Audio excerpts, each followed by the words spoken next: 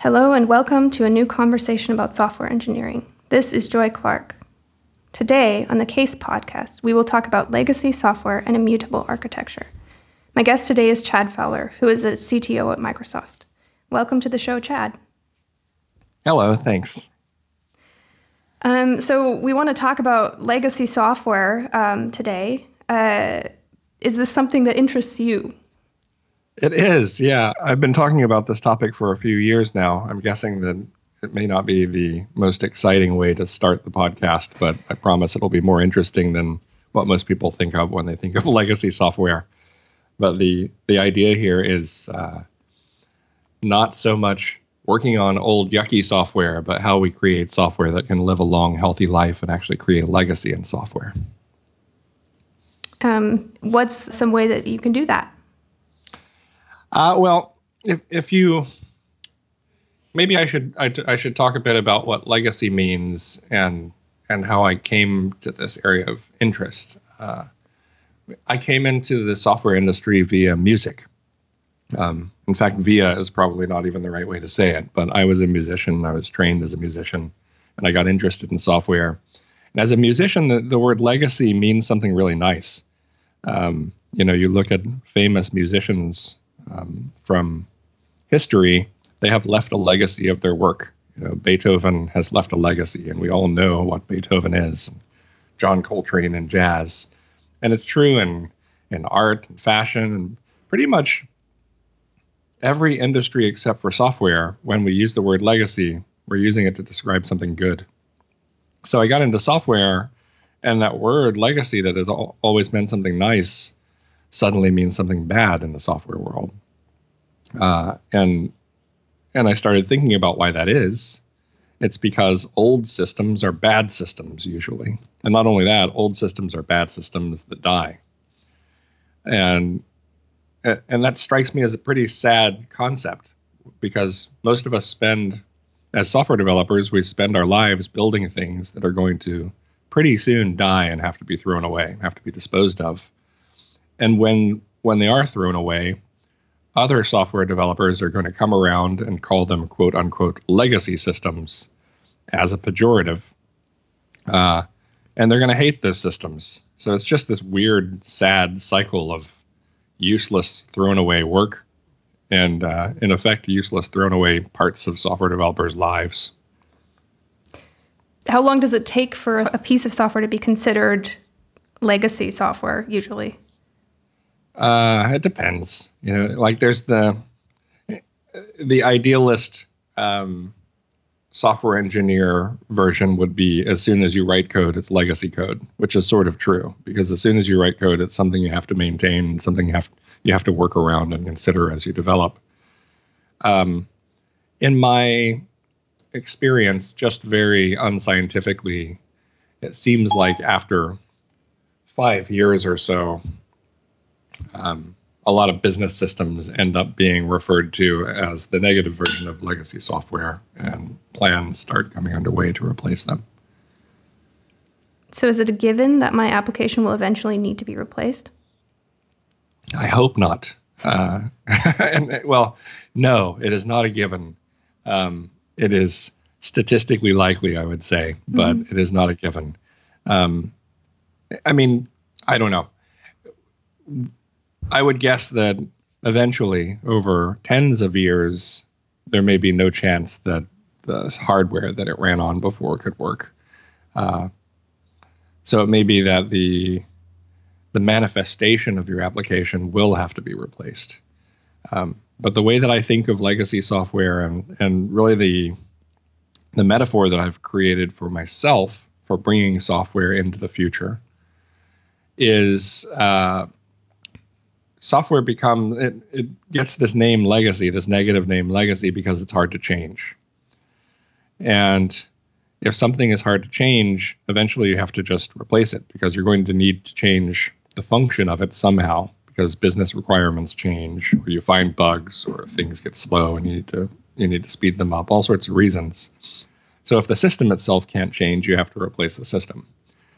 So I believe that software developers in general develop a sort of fetish for code.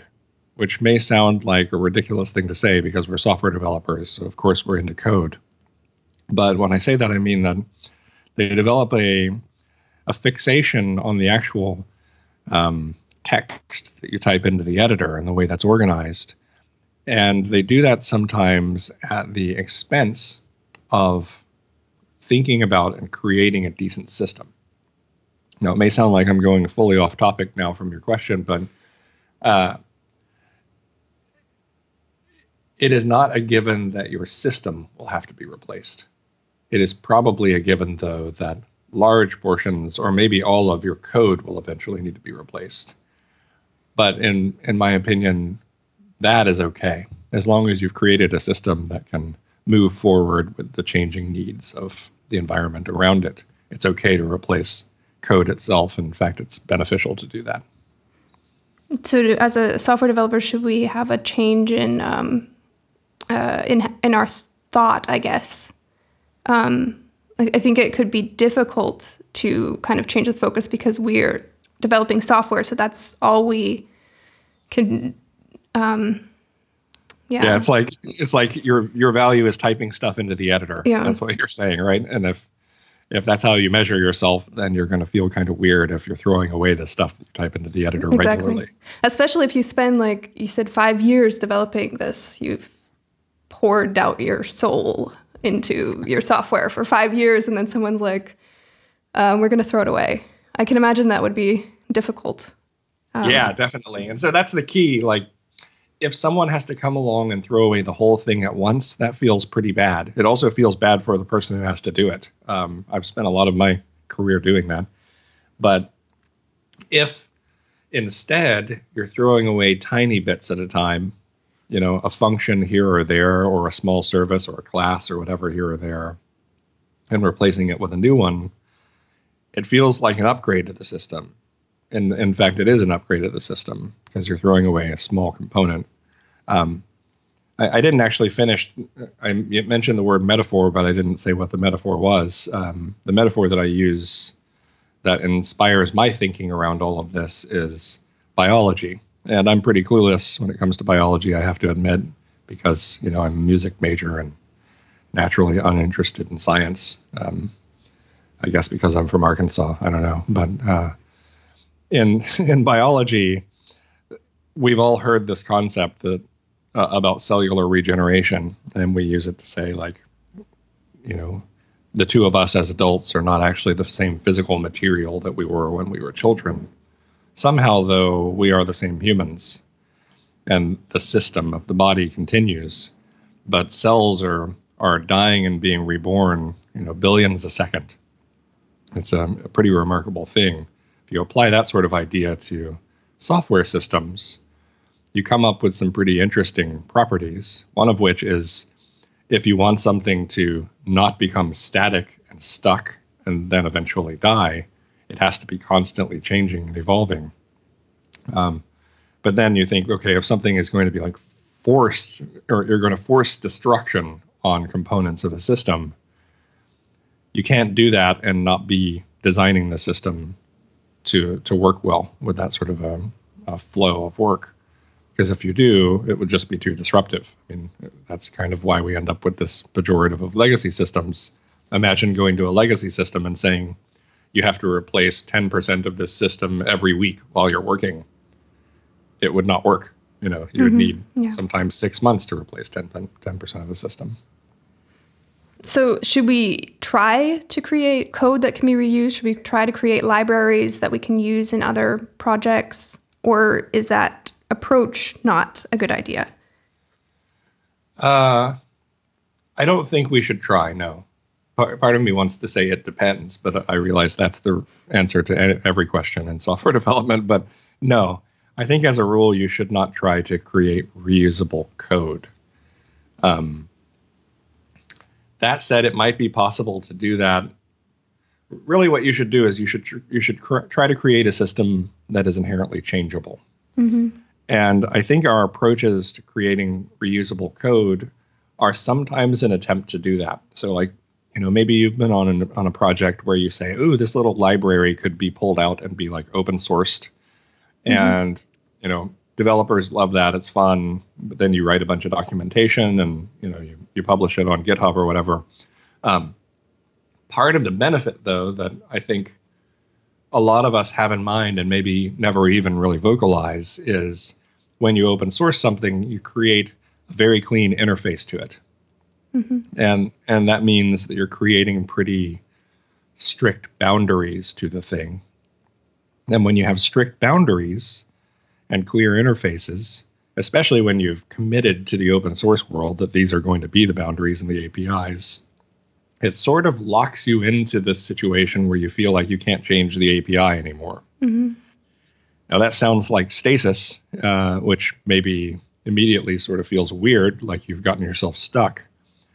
But there is a possible benefit to it, which is now the API is unchanging, and APIs are one way that you communicate a system, which means the code can change behind the APIs. So in effect, if you create reusable libraries in that kind of a way, maybe if you do it right, you might be creating a system ultimately that's easier to change and can live longer. In my experience, though, most developers don't do that, especially when they follow the siren song of reuse and they just start creating reusable libraries throughout their existing internal enterprises. The downside and what is more likely to happen is the libraries are created in such a way that they create additional coupling instead of removing coupling. And if you think about architectural issues that influence whether you can change a system, coupling is probably the most important one. And coupling with reusable libraries can be that maybe the APIs aren't strict enough and they expose too much so that you can reach in and see things that should be encapsulated from the outside so that you're stuck with legacy implementations, old implementations of code, of libraries. Or it might even be things like versioning. Like, we use this library across all of our services and our front-end applications. And whenever we need to change the library, because of the way it works, we have to deploy it to all of those services at the same time. That's never a good thing, because that results in you not changing it ever, because you're afraid to. So I'm afraid that if we try to create reusable libraries, we are more likely going to create problems for ourselves and get ourselves stuck than we are going to solve any problems. Yeah, I think but for some things like the example in my head is for authentication protocols and that sort of thing, where I might not be an expert at OpenID Connect, and so I use a library for that. If I were to do that myself, then it probably wouldn't be a good idea. Right. Yeah, I agree with that. But I also think there are different ways to look at that. So when I was CTO of Wunderlist, we built this pretty crazy back-end system with tons, like way too many microservices and not really way too many, but that's what people would think for implementing a to-do app. And we made a rule for ourselves on the back end that there would be no reusable libraries. And the question immediately becomes like, well, how do you do logging and how do you do authentication and that sort of stuff? And what we ended up doing was, for a lot of the things that you would normally create a reusable library for, we would create reusable services for. And the services would call those services. Now that sounds kind of silly when you're talking about logging because it's really high volume. So you might think, well, this is not going to perform well. And the fact is, of course, each call does not perform well compared to an in-memory implementation of a logging library. But there are ways around that. And for a lot of these sorts of services that were really high volume and needed to perform extremely well, we created them so that we could deploy them on the same physical hardware as every other service. So whenever a service needed to do logging, it would just log to localhost via a very simple protocol that there's no need to create a reusable library to implement. And then the service would do all the right stuff on localhost underneath it and shuttle it off somewhere else. So I think a couple of comments about that. One is that the boundary about when you can create reusable services versus libraries is further into the service territory than most people would guess, because they have a lot of preconceived notions about performance and stability that maybe aren't correct. The other is when we create reusable services like that, it becomes much easier to change them. Because for one, you can change them at once by just deploying the service, and then everything that uses the service is now updated. You don't have to go deploy every dependent application and service. The other, and probably the more important one, when you create separate services that talk to each other via, for example, TCP or UDP, tight coupling is harder to do than loose coupling. So the path of least resistance is just call the API as intended, and it's gonna do its thing, and you're not gonna have tight coupling. It would actually be harder to tightly couple and reach into the implementation of the service, and require extra work from the developers. So I believe in trying to set things up so that the lazy answer is also the right answer. So if you have so many small services that talk to each other, how can you ensure that they don't become dependent on each other? I don't know if I have a good answer to how to ensure they can't be dependent on each other, but I can tell you that architecturally, the way I think of services, of these sorts of service architectures where you have hundreds of small services, is that there is usually one call flow from top to bottom. And if services end up having to split off and call each other sort of side to side in the process and create any chance for like a circular dependency, then you're doing it wrong. So I think that ends up resulting in a philosophy and then an implementation around how much should be duplicate and how much should be extracted into services.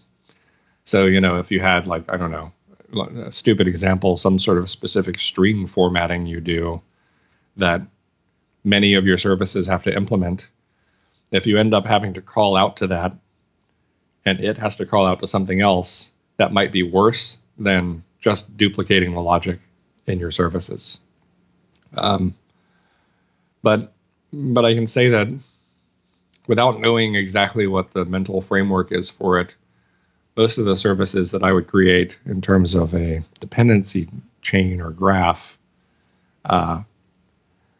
don't cycle in any way. They just go straight through.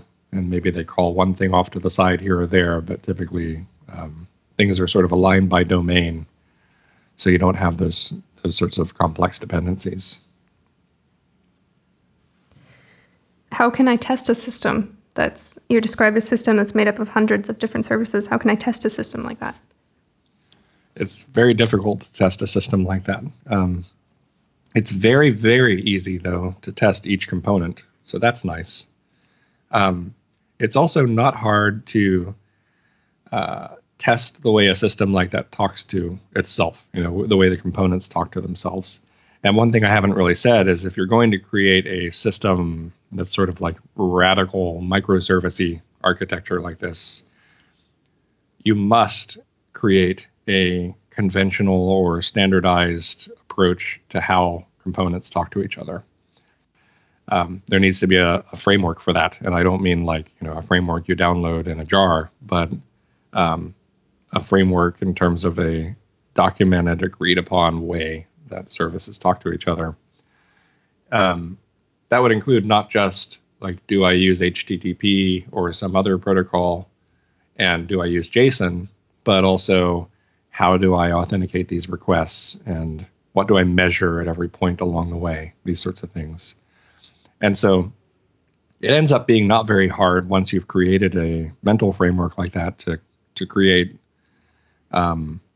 smallish acceptance tests that pull the framework together.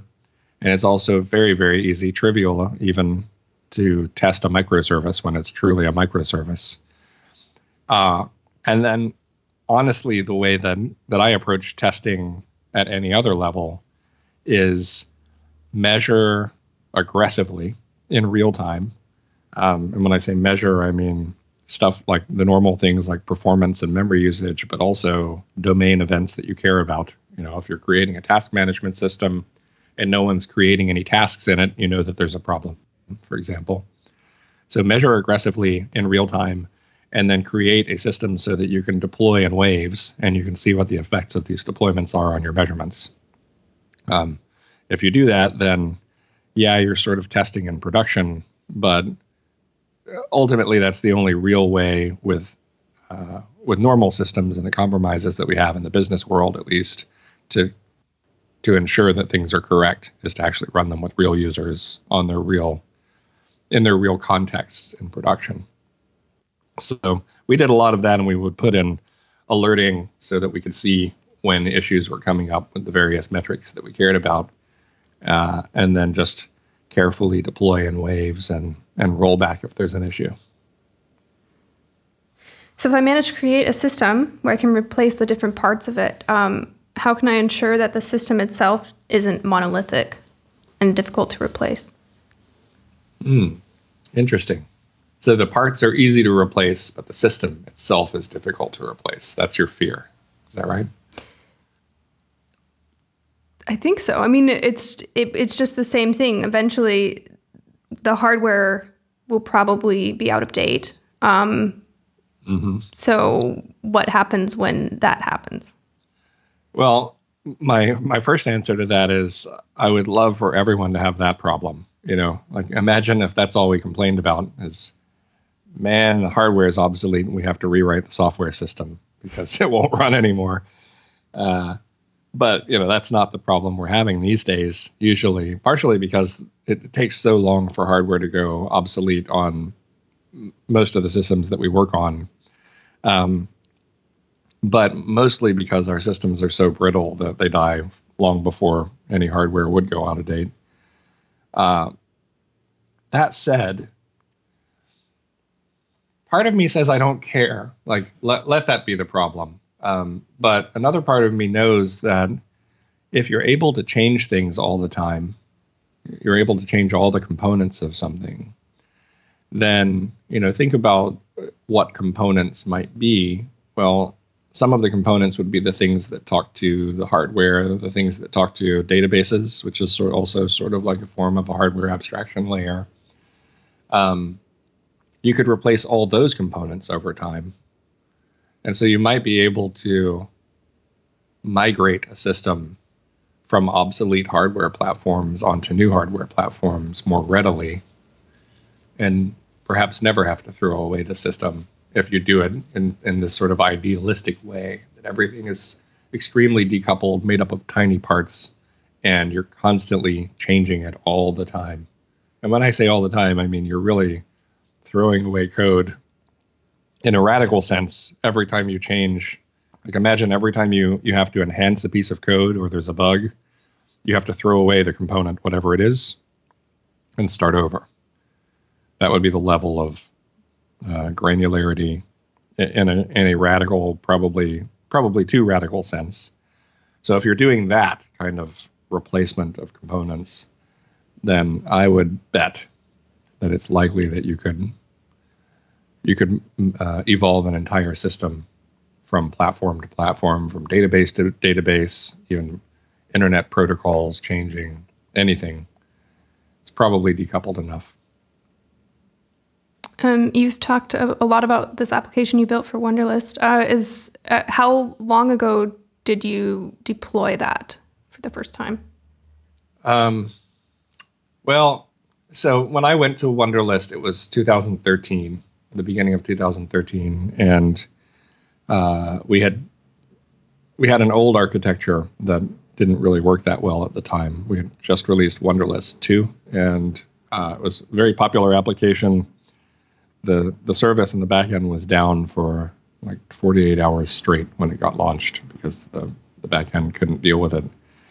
But it was shortly after that along with a company called Dinport based out of Hamburg, we implemented the first versions of immutable infrastructure kind of ideas, even with our old failing architecture.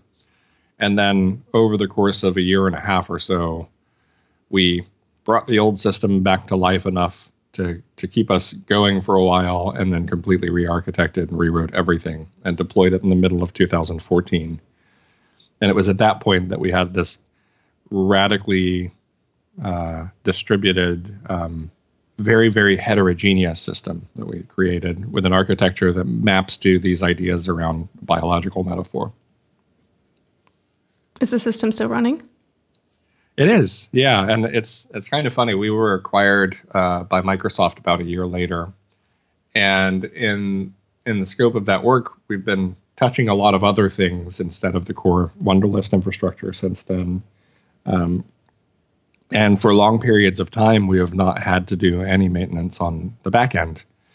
And therefore, we haven't changed the back end, which is kind of interesting. So from one perspective, I was really proud. In fact, when we went through the technical due diligence for the acquisition, which is a process that typically happens when a tech company buys another tech company for their technology, one of the things that we had to talk about and answer with the assessors/auditors is, if you were to leave this thing sitting and just running, how long would it be before it died?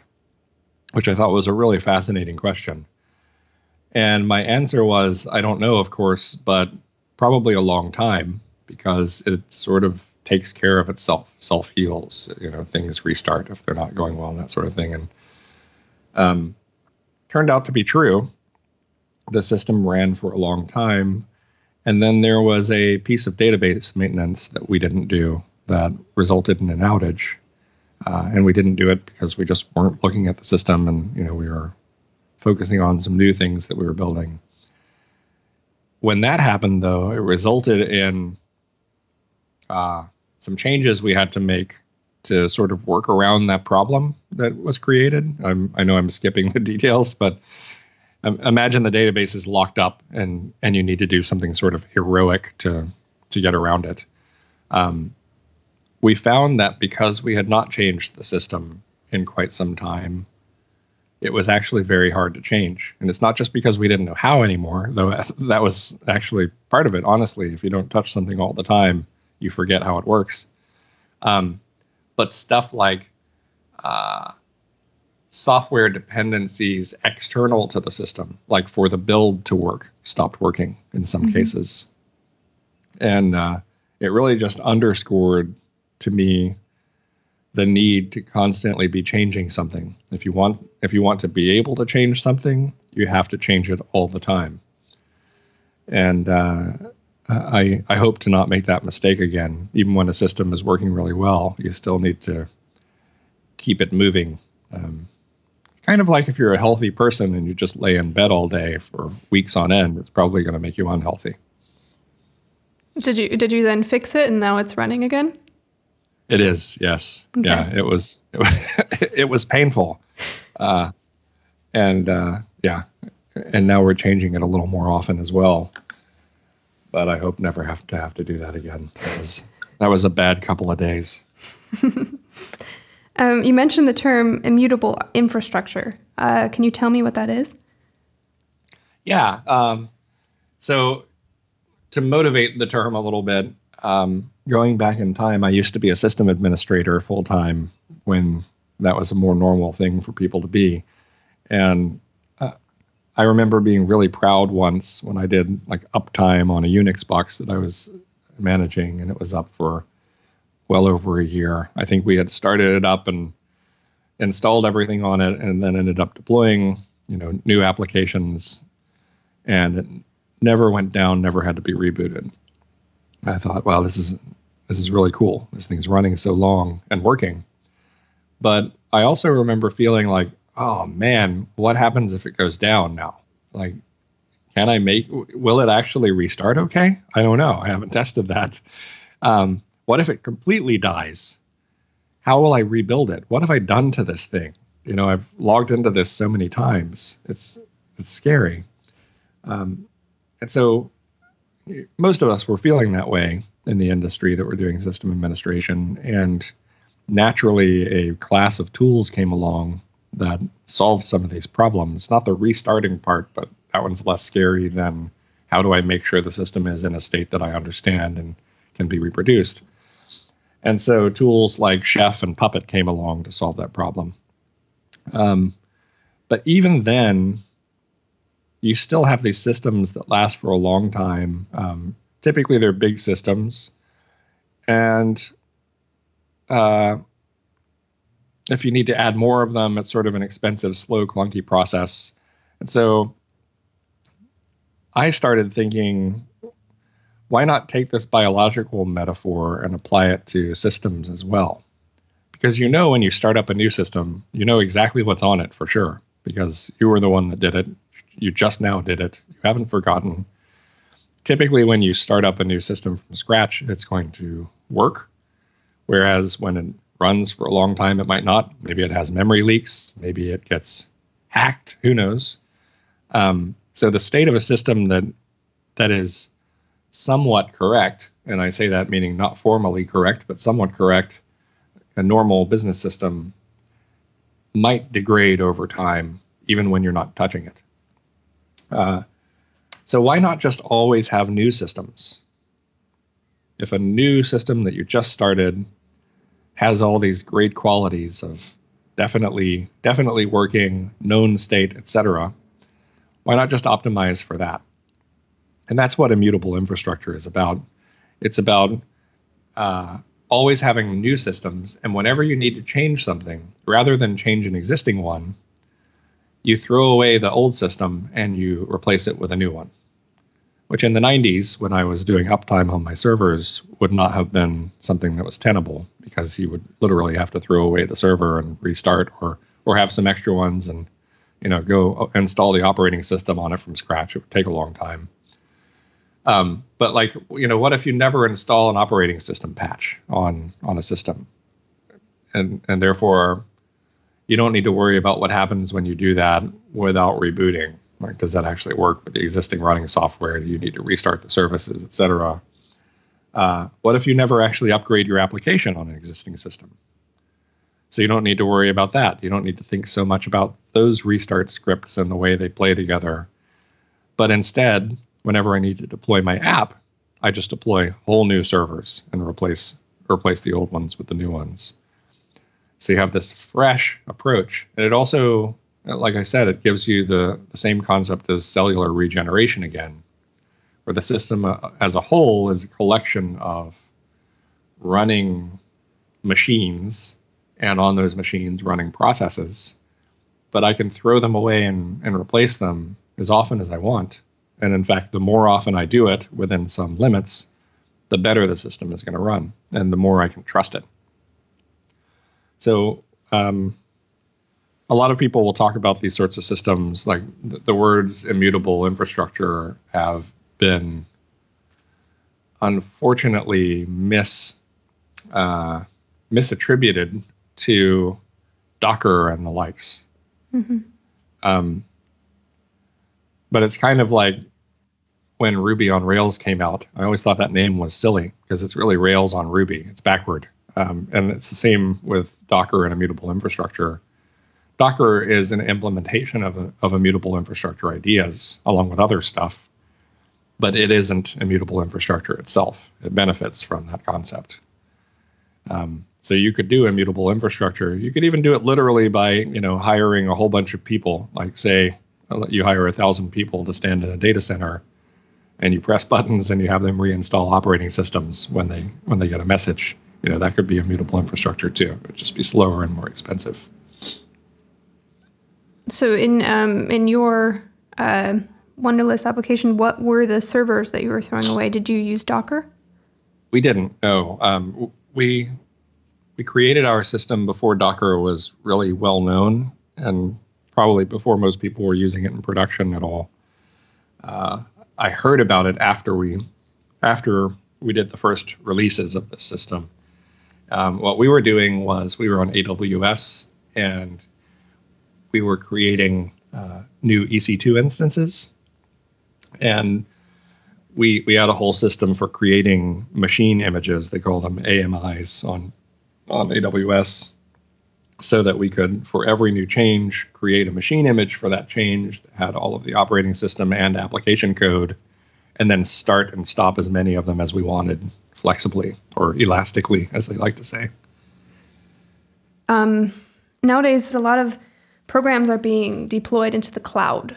And one thing that I find interesting is that the cloud itself is really a long-running server. There's the example of the S3 instances at Amazon. The outage we had a couple weeks ago was because it was based on some services that were provided by Amazon that had not been restarted for 3 years or so. So would something like immutable infrastructure work for a cloud company, or is it at that point not possible? Yeah, it would definitely work for a cloud company. And I'm pretty sure, to be fair to Amazon, that they were some of the pioneers of these sorts of concepts. They didn't call it immutable infrastructure, but I remember hearing, 12, 13 years ago from Amazon about how they were creating these tiny services, and teams had to maintain them themselves, and they could replace them at any time as long as they adhered to some rules. It's probably not quite right to say that the cloud is a long-running server. It's more a long-running system, the way we were talking about it before. Mm-hmm. And of course, it's multiple long-running systems that make up, one abstract concept of the cloud. So it's probably similar to what happened at Wunderlist, except at a much larger, more devastating scale. That I bet the people on AWS who were working on S3, they knew this thing was up for a long time, and I bet that they were afraid of it. Mm-hmm. And that's probably why it wasn't restarted. If this was the case, I don't know what they were doing, and I also didn't see the postmortem on it, but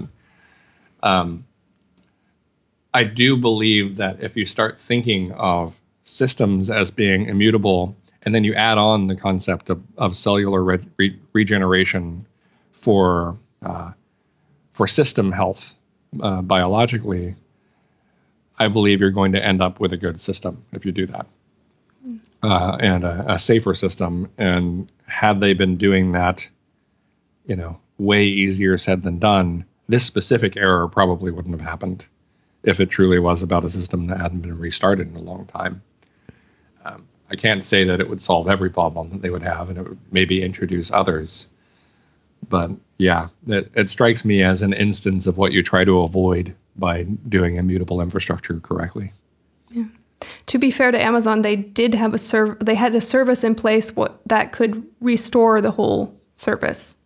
It just took longer than they thought because they hadn't started it for about a day.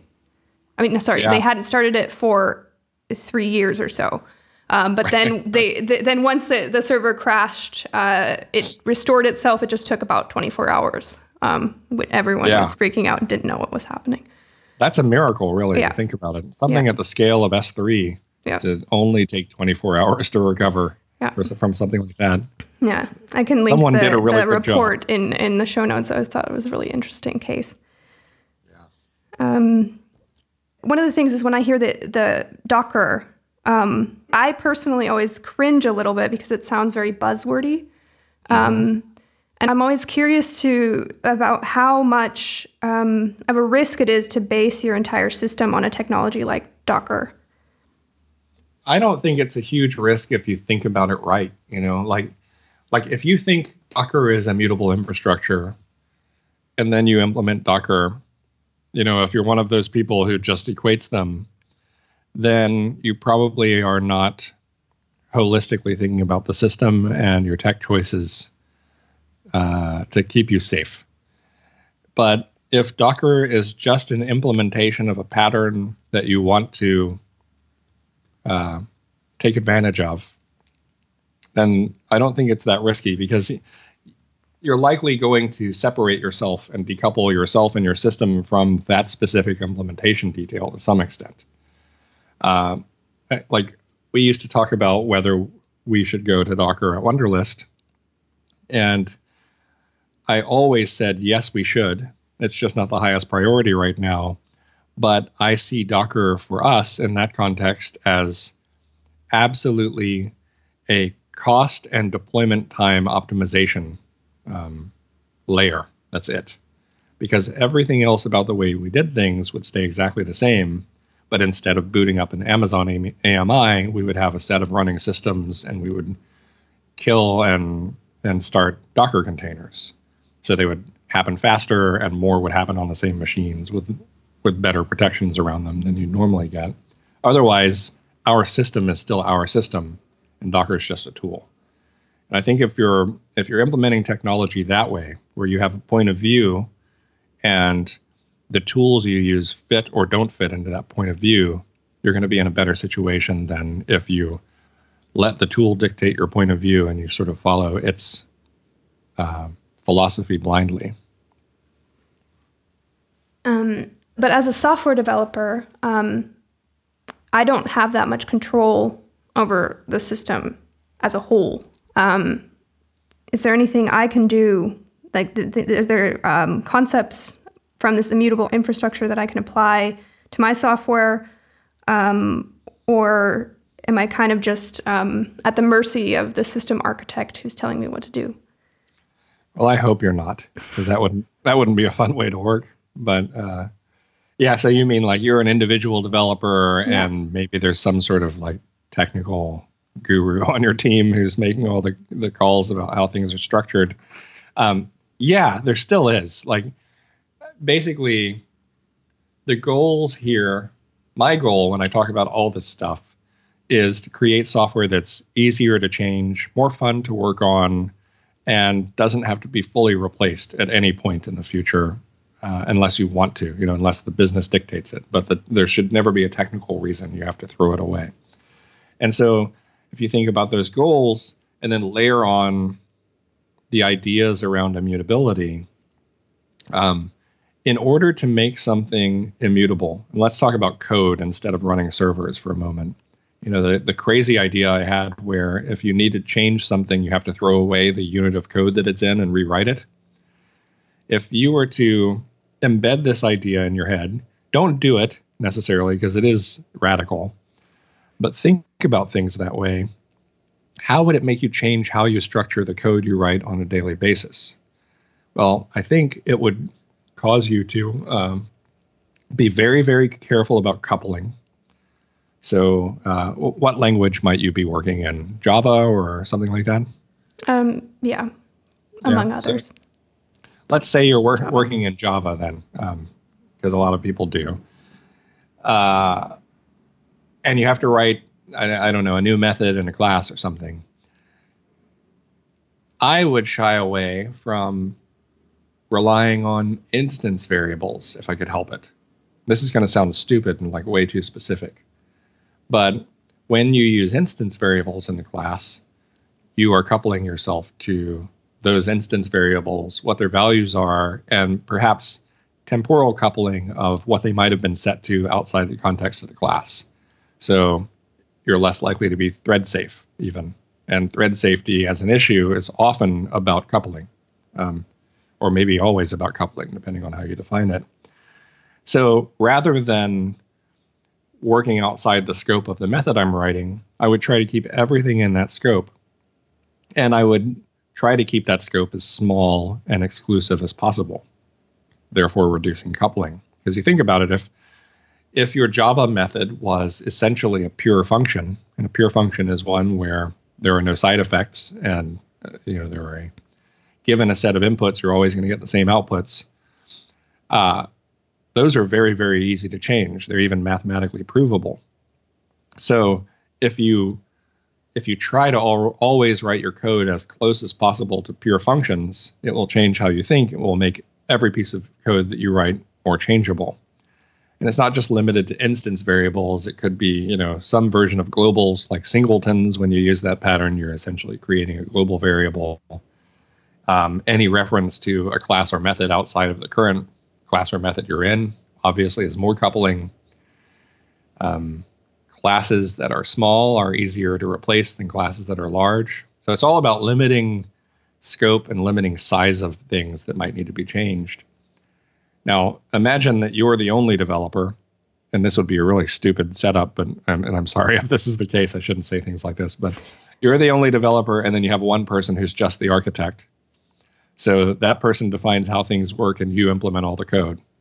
If the architect was an idiot and had no concept of how to create a good system that could survive for a long time, but you followed rules like I was just talking about all the time in your code as the only developer, I believe you might actually even accidentally create a system that has the properties I was talking about through your individual actions day to day. So we should just do functional programming all the time? Well, I didn't want to say that. No, I mean, you can create bad coupling in functional programming too. And so it's more that I hope that we all understand the benefits, when there are benefits, of functional programming and try to apply them everywhere. Don't try to do functional programming everywhere necessarily, but if something can be a pure function, it's going to be better if it's a pure function. And if you can reduce coupling and reduce scope and never change the value of something. So, you don't have variables, but you just have immutable values. That's another thing I should have mentioned. It's like music for my ears. Good.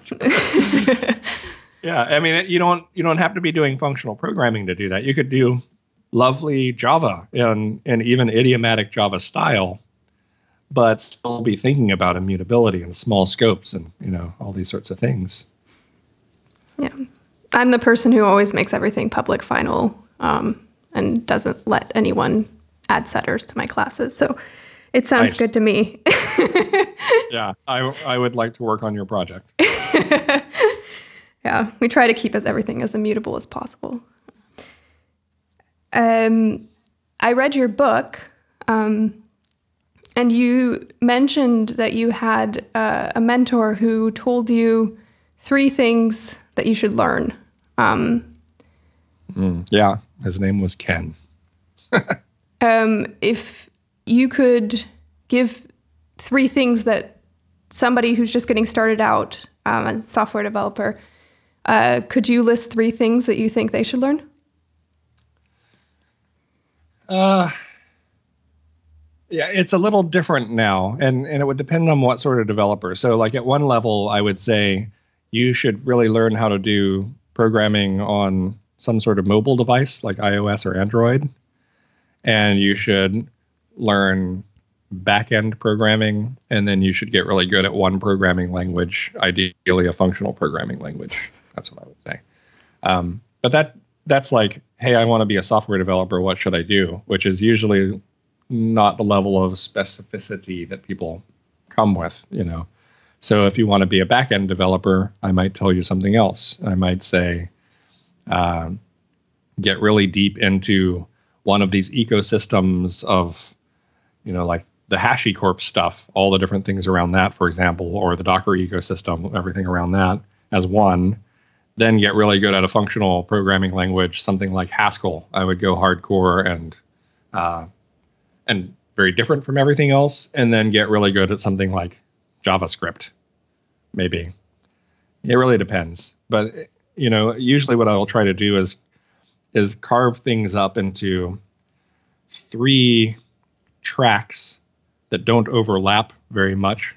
Now, the 2 programming languages sort of do, but I mentioned JavaScript because of its ubiquity, coupled with the fact that it is ultra dynamic, and then Haskell is like ultra functional, static, pure, and will make you think very differently than JavaScript. And so that's sort of the concept of having 3 tracks that teach you very independent things that bolster each other. But yeah, I don't know if I could just generically come up with a list of 3 things for any new software developer. Okay, yeah. Well, thank you so much for the time you took to answer all my questions. And thank you. It was fun. Yeah, I had fun too. Thank you also to all the listeners. Until next time.